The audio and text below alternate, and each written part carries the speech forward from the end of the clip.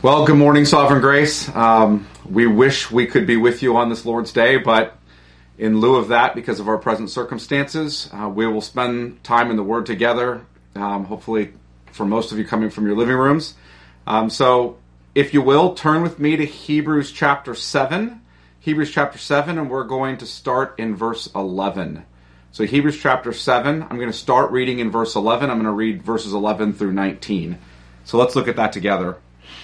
Now, if perfection had been attainable through the Levitical priesthood, for under it the people received the law, what further need would there have been for another priest to arise after the order of Melchizedek, rather than one named after the order of Aaron? For when there is a change in the priesthood, there is necessarily a change in the law as well. For the one of whom these things are spoken belonged to another tribe, from which no one has ever served at the altar. For it is evident that our Lord was descended from Judah, and in connection with that tribe, Moses said nothing about priests.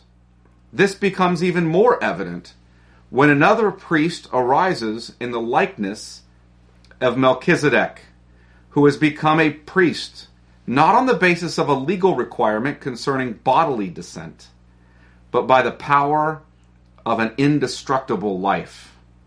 For it is witnessed of him, you are a priest forever after the order of Melchizedek. For on the one hand, a former commandment is set aside because of its weakness and uselessness. For the law made nothing perfect. But on the other hand, a better hope is introduced, through which we draw near to God. Let me pray. Father, we ask that as we consider your word together this morning, as we look at what was superintended by your Spirit for the Hebrew Christians and for your church in every age, that you would help us understand your word, that your Spirit would illumine our minds so that we understand what the word says, that he would work powerfully in our hearts so that we are convicted, that we respond with faith and repentance and joy. Father, we pray that your Spirit would be at work in such a way that we understand that Christ is our great high priest who perfects his people. We pray this in Jesus' name. Amen. Well, this morning as we look at Hebrews 7, 11 through 19, I want us to consider the priest who perfects his people. Christ is the great high priest who perfects his church. And in order to do that, in order to consider that, I want to really do two things. First, I want to look at or exposit the passage, just explain it to you and think through what is this passage saying. And second, I want to look at two major implications of what this passage is teaching. So first we'll explain the passage, and then we'll look at two major implications of it. So let's look first at the explanation of the passage. The last couple of weeks, we have spent time in Hebrews discussing Jesus as our great high priest according to the order of Melchizedek. And in our passage today, we continue that consideration. But we really are pressed into an implication of Jesus being after the order of Melchizedek. Something has been brought up by the author of Hebrews, which he wants us to consider. If we have a new priest, according to a different priesthood, then there must be something incomplete, something imperfect, lacking in the former priesthood. See, a new priesthood assumes something was incomplete or imperfect with the former priesthood. Look at Hebrews chapter 7 and verse 11. And I just want to start by looking at the brackets of this paragraph we're looking at together. Look at verse 11. Now if perfection, notice that word perfection, if perfection had been attainable through the Levitical priesthood, for under the Levitical priesthood, the people received the law, what further need would there have been for another priest to arise after the order of Melchizedek, rather than one named after the order of Aaron? Aaron being, and his sons being of the Levitical priesthood. Now look down at verse 19. For the law made nothing perfect. But on the other hand, a better hope is introduced, through which we draw near to God. So the law, the Levitical priesthood, made nothing perfect. So there's another priesthood that's arisen that does make things perfect. So in verse 11, we're told that the Levitical priesthood could not bring about perfection.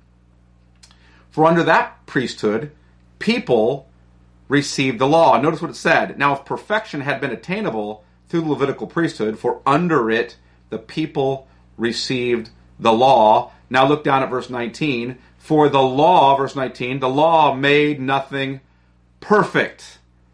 Now, before I get into this question about perfection, I really need to lay some groundwork.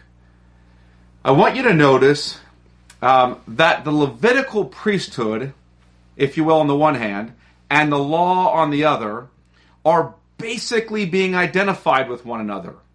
Why is that? Why are the law and the priesthood being seen as a package deal? Notice again, if perfection had been attainable through the Levitical priesthood, for under it the people received the law, verse 19, for the law made nothing perfect. These two things are being considered a package deal. Why? Well, in order to understand that question, we need to ask what really is meant by the words, the law. See, what does he mean when he says, the law? Does he mean the Ten Commandments? Does he mean the first 5 books of the Old Testament? What does he mean by the law?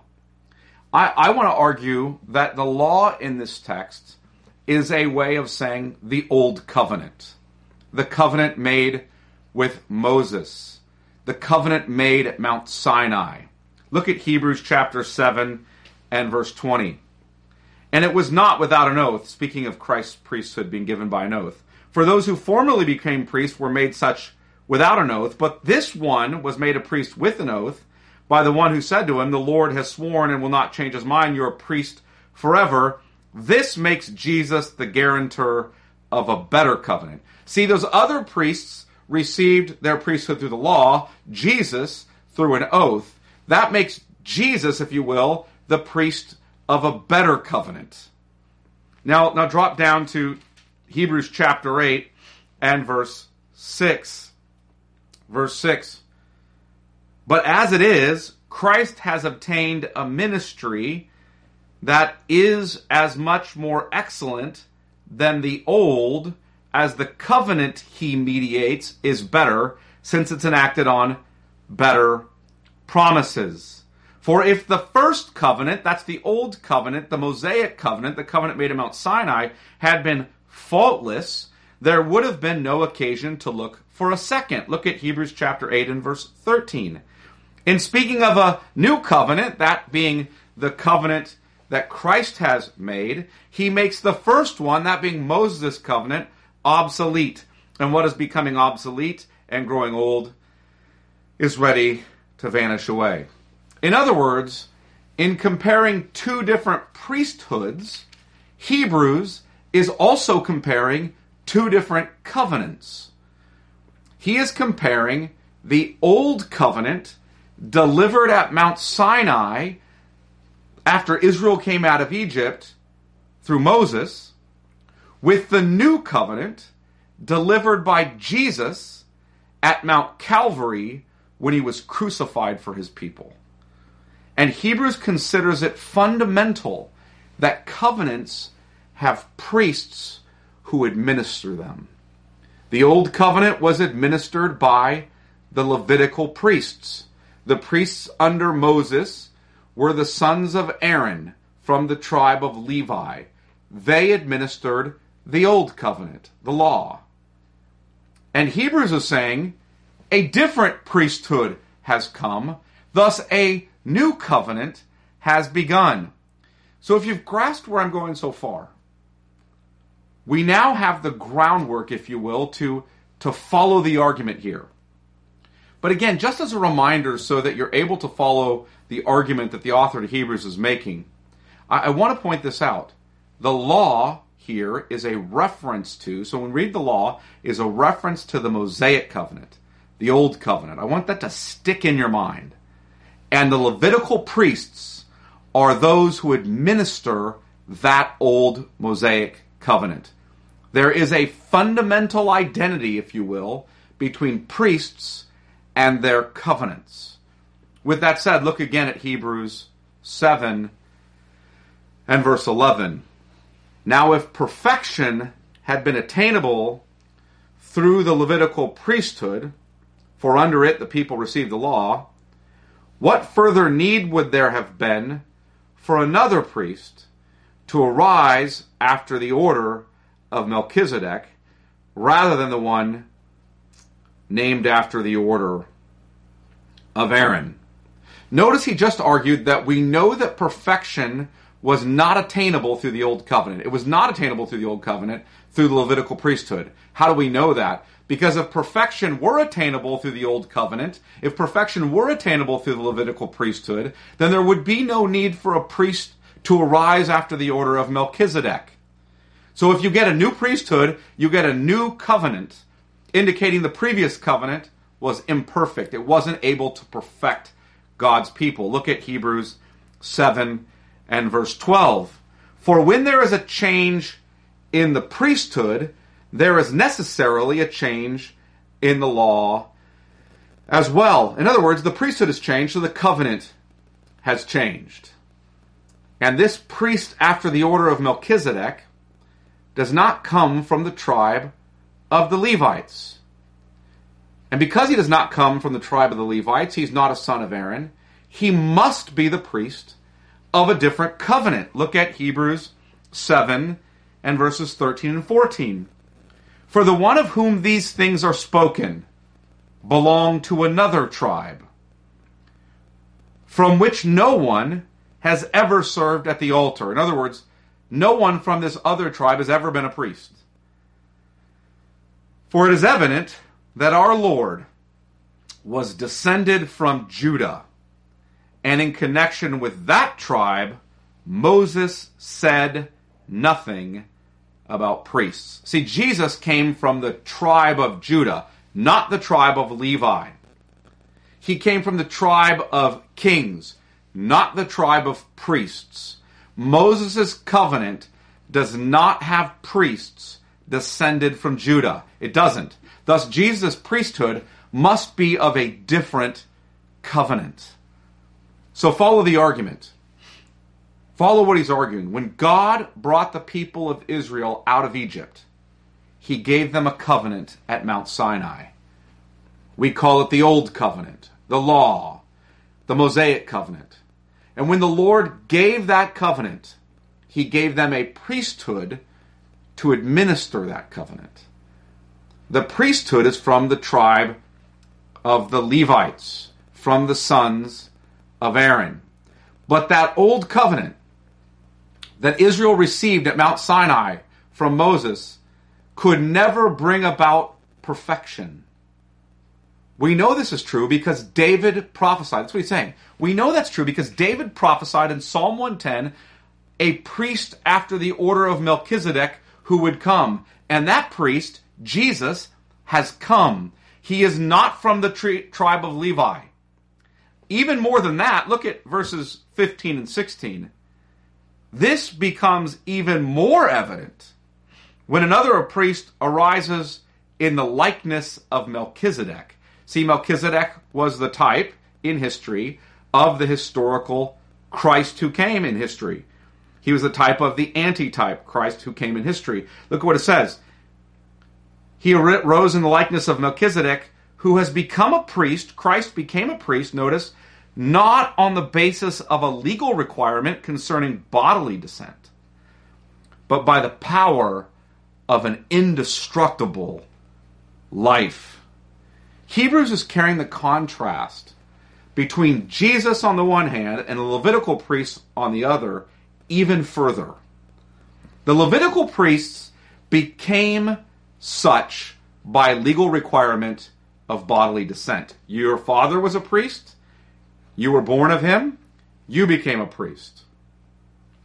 If you were a son of Aaron, a Levite, then you were born into the priesthood.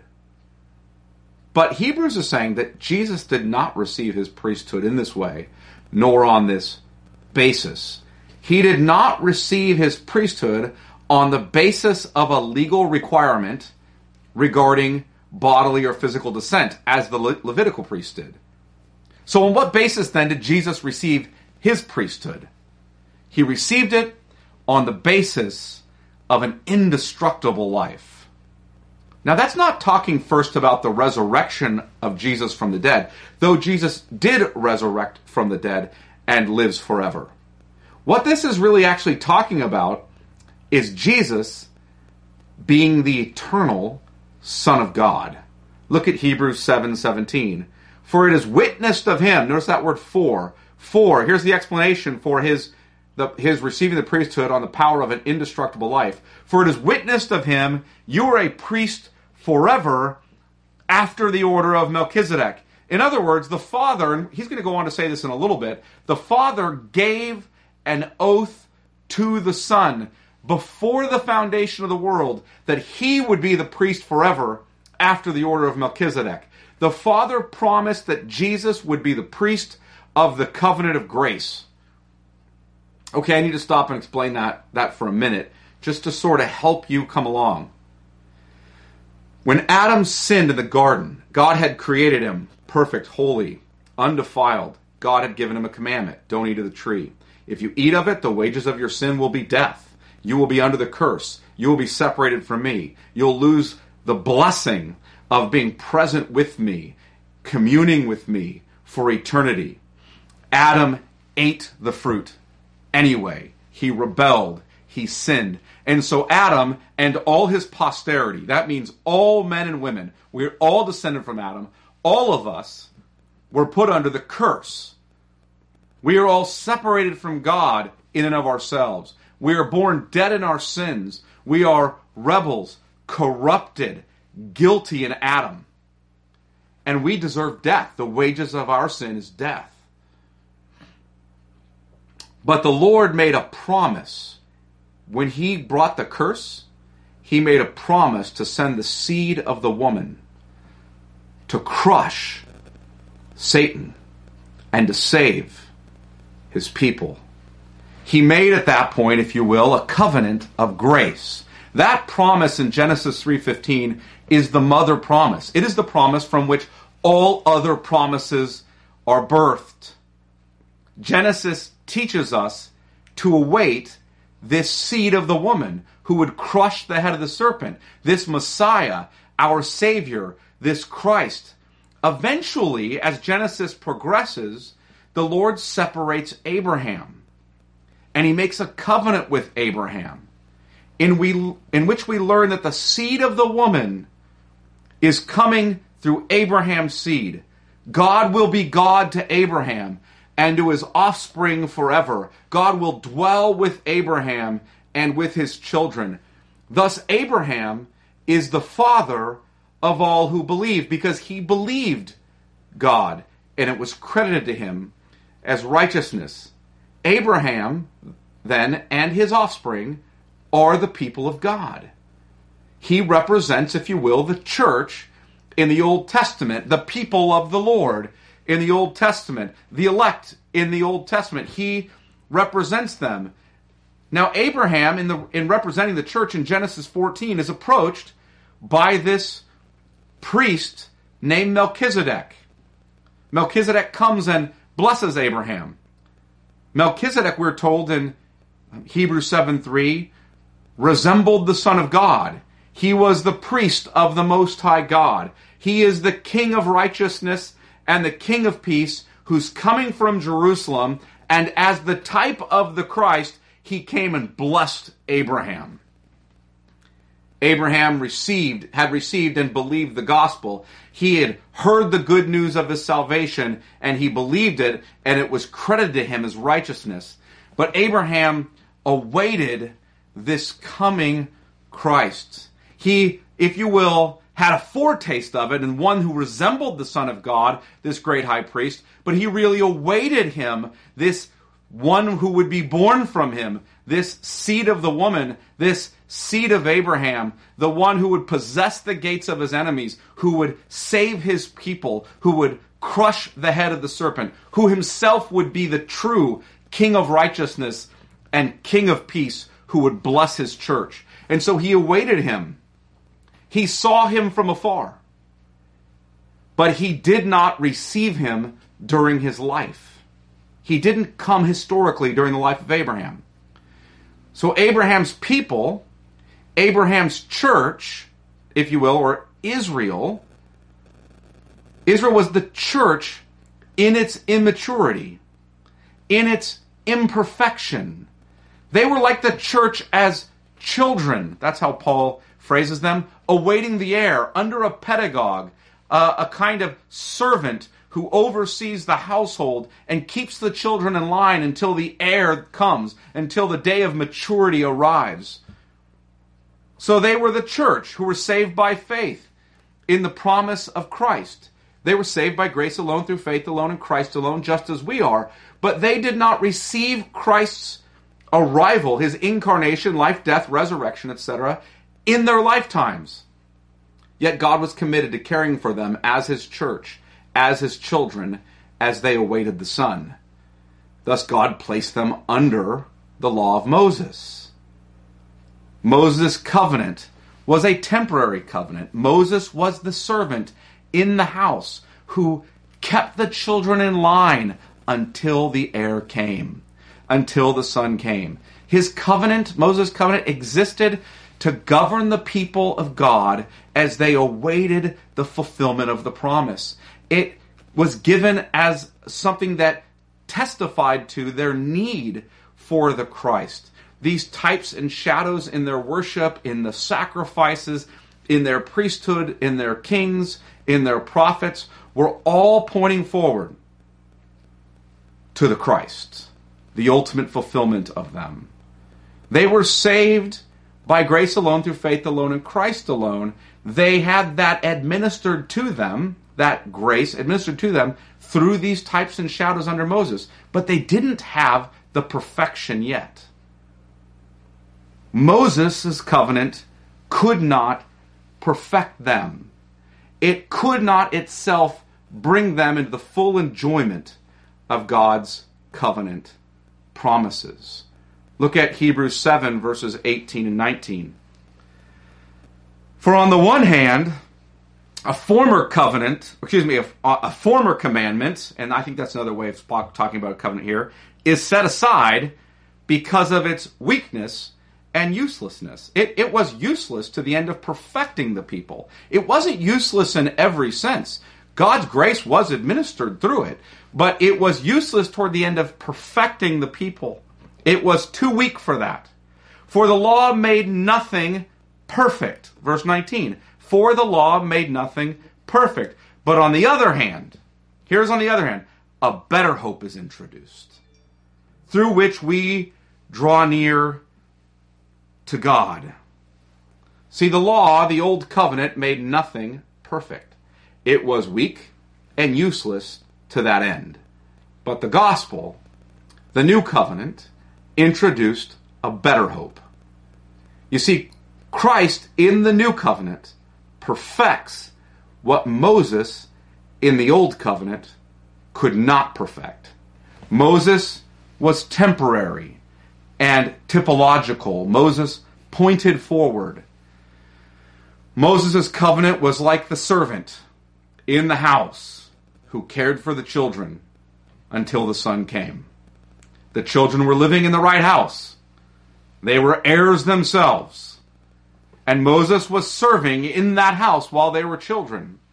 But the Son of God is the builder and owner of that house. He is the heir of that house. So when he came, perfection came with him. The Levitical priests served in the house of God and watched over the people of God, but they could never perfect God's people. Look at Hebrews chapter 11 and verse 39. Hebrews chapter 11, verse 39. We're familiar with this passage in Hebrews 11 as it speaks about the faith of the saints in the Old Testament, those who were believing in the coming of Christ. They were believing in these gracious promises. But look what it says in verse 39.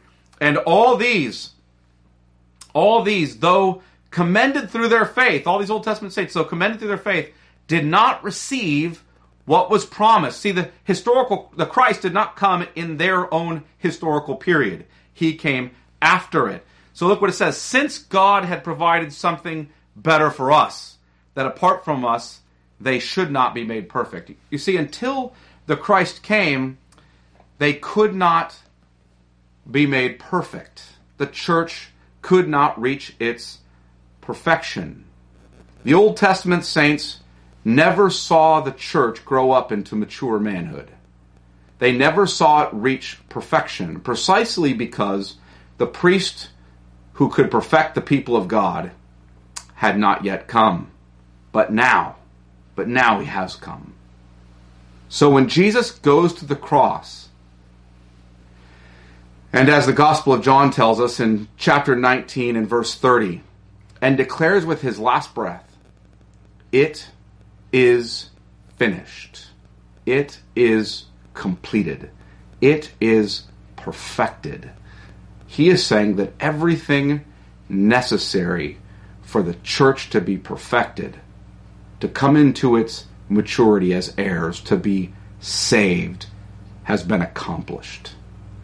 When he is called the perfecter of our faith in Hebrews 12 and verse 2, looking to Jesus, the founder and perfecter of our faith, who for the joy that was set before him endured the cross, despising the shame, and is seated at the right hand of the throne of God, he has brought in, or if you will, brought to fulfillment everything the church had been hoping for since the promise of God in Genesis 3:15, but had only received in types and shadows.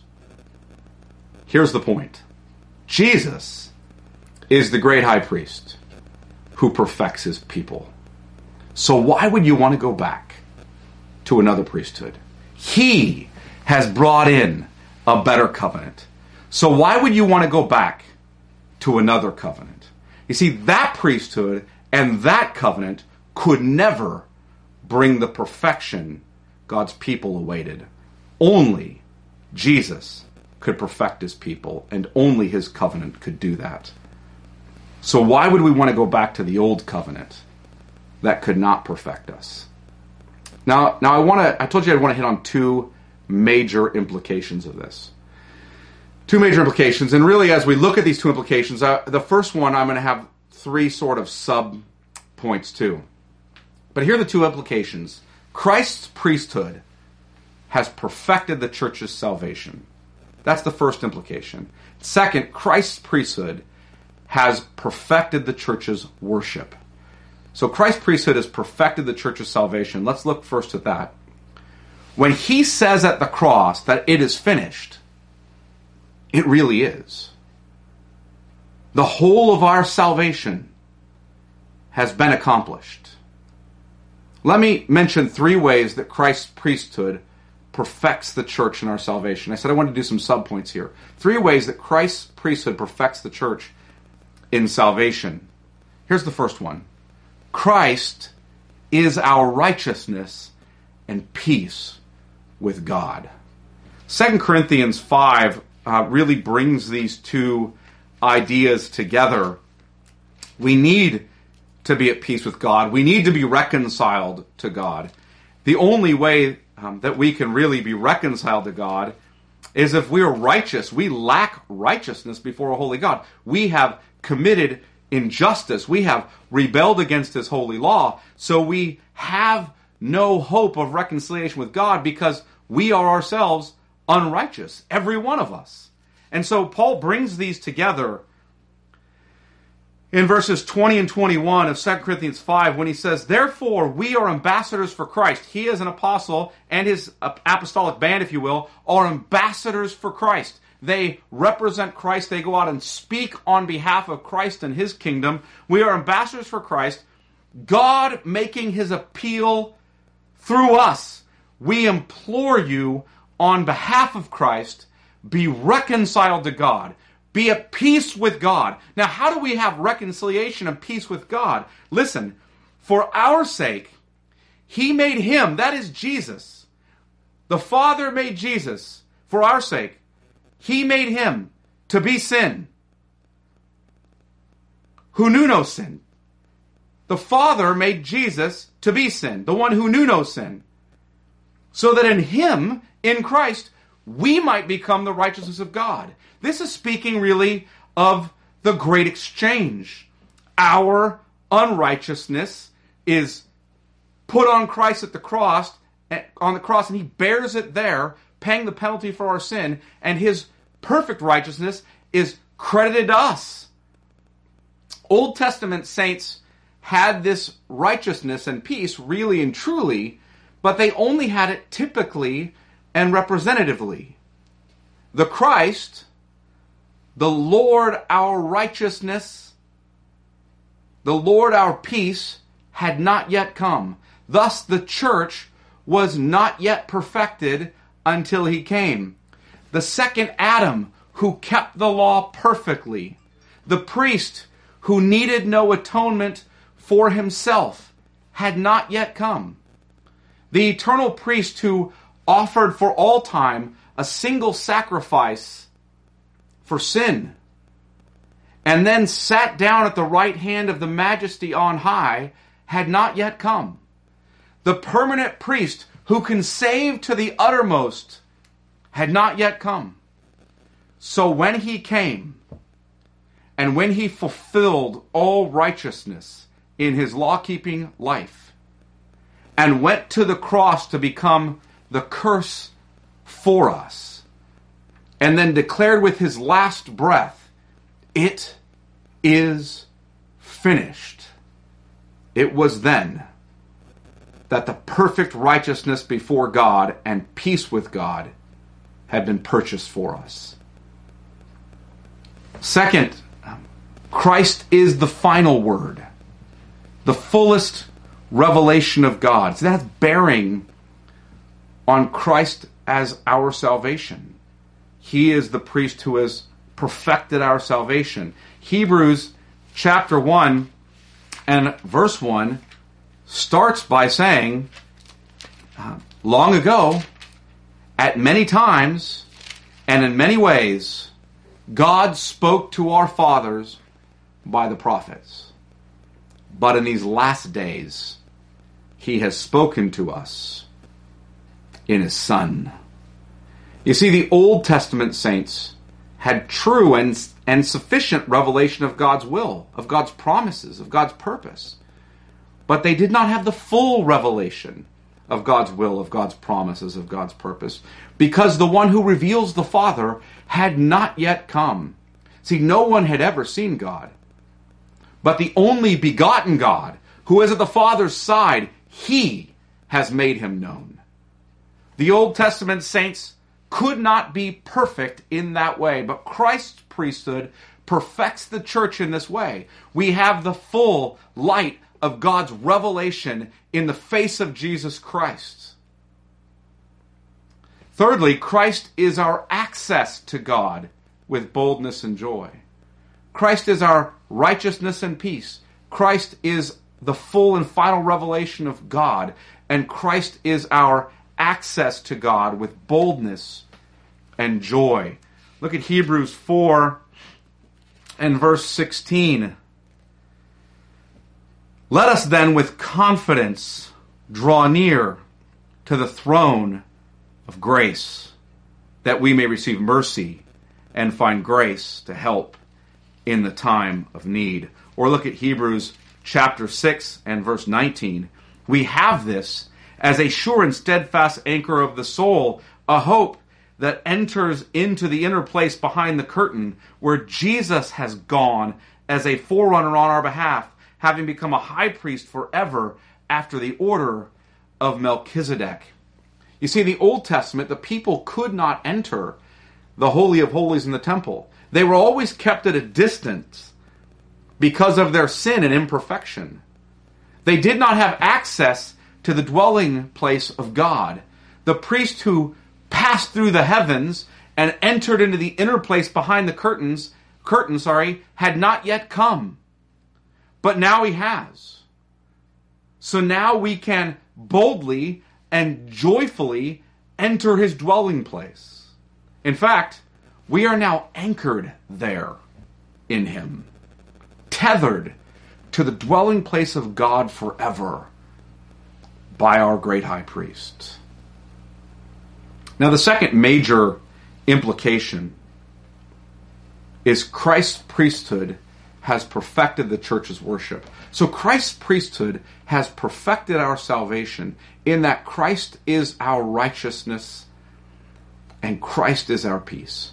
Christ's priesthood has perfected our salvation in that he is the full and final revelation of God. He is the one who brings us really to the Father. And Christ's priesthood is our, if you will, perfection of our salvation in that Christ brings us into God's presence forever. He gives us bold access, joyful access to the Father. But that's not all. Christ's priesthood is not just perfecting our salvation. Christ's priesthood, in fact, is perfecting the church's worship. Under the Old Covenant, the church's worship had a vast number of ceremonies, sacrifices, and regulations. That worship was attended really with more outward glory. But that worship did not have the same spiritual power. Our high priest now leads our singing, and he preaches the word into our hearts by his Spirit. Look what it says in Hebrews chapter 2 and verse 11. For he who sanctifies, that's Jesus, our great high priest, and those who are sanctified, that's us, all have one, really, I think ought to be translated, one Father, not source. That is why he is not ashamed to call them brothers, saying, I will tell of your name. In other words, Jesus is saying to the Father, I will tell of your name to my brothers. In the midst of the congregation, I will sing your praise. You see, our great high priest is a more effectual high priest. The worship he leads the church in is a more effectual or powerful worship because he is the one who's leading it. He is the Son of the Father. He is the one who sanctifies his church. And he is preaching the word by his Spirit. He is leading the singing of the saints before the Father. Those high priests of the Old Covenant were able to enter once a year God's presence behind the veil in the tabernacle. But our high priest has entered behind the veil of the tabernacle in heaven forever. And he carries his church there with him. He has been our forerunner. He's our forerunner. He has run ahead of us to heaven and carried us in with him and anchored us there. Why would we ever want to return to carnal and outwardly glorious worship? Yes, outwardly glorious, but it's carnal worship that can never perfect us. Do you see what we have really in the simple, unburdening, if you will, worship through God's word and sacraments? It's simple. It doesn't have much outward glory to preach the word, to take the Lord's Supper, to participate in baptism. It's simple. It's easy, if you will. It's not burdensome. It doesn't look outwardly glorious. But it is the ministry of our great high priest, our Lord and Savior Jesus Christ, the one after the order of Melchizedek, the one who, after making atonement for sins, sat down at the right hand of the Majesty on high, the one who ever lives to intercede for us, the one who saves us to the uttermost, who has gone before us into heaven and anchored us there with him, the founder and perfecter of our faith, the full and final revelation of God, the one who perfects his church. So while our worship as a church now seems simple and not very glorious outwardly, it is powerfully effective because of the great high priest who oversees that worship. Let me pray. Father, we are thankful. We are thankful for the kindness that you have shown us throughout redemptive history, throughout the history of your mighty works on behalf of your people, from the time we fell into sin, giving us the first promise of the seed of the woman, and progressively revealing more and more information about that promise, administering your grace to your people in types and shadows through the various Old Testament covenants, leading us fully and finally to the perfection in our Lord and Savior Jesus Christ, our great high priest. We are thankful that you promised he would come, that you fulfilled that Christ has come, that he is our righteousness and our peace, that he is the full and final revelation of you, that he is the one who gives us boldness, access, joyful entrance into your presence, that he is the one who leads us in worship. We pray that we would continue to look to Jesus, the author and perfecter of our faith. We pray this in Jesus' name. Amen.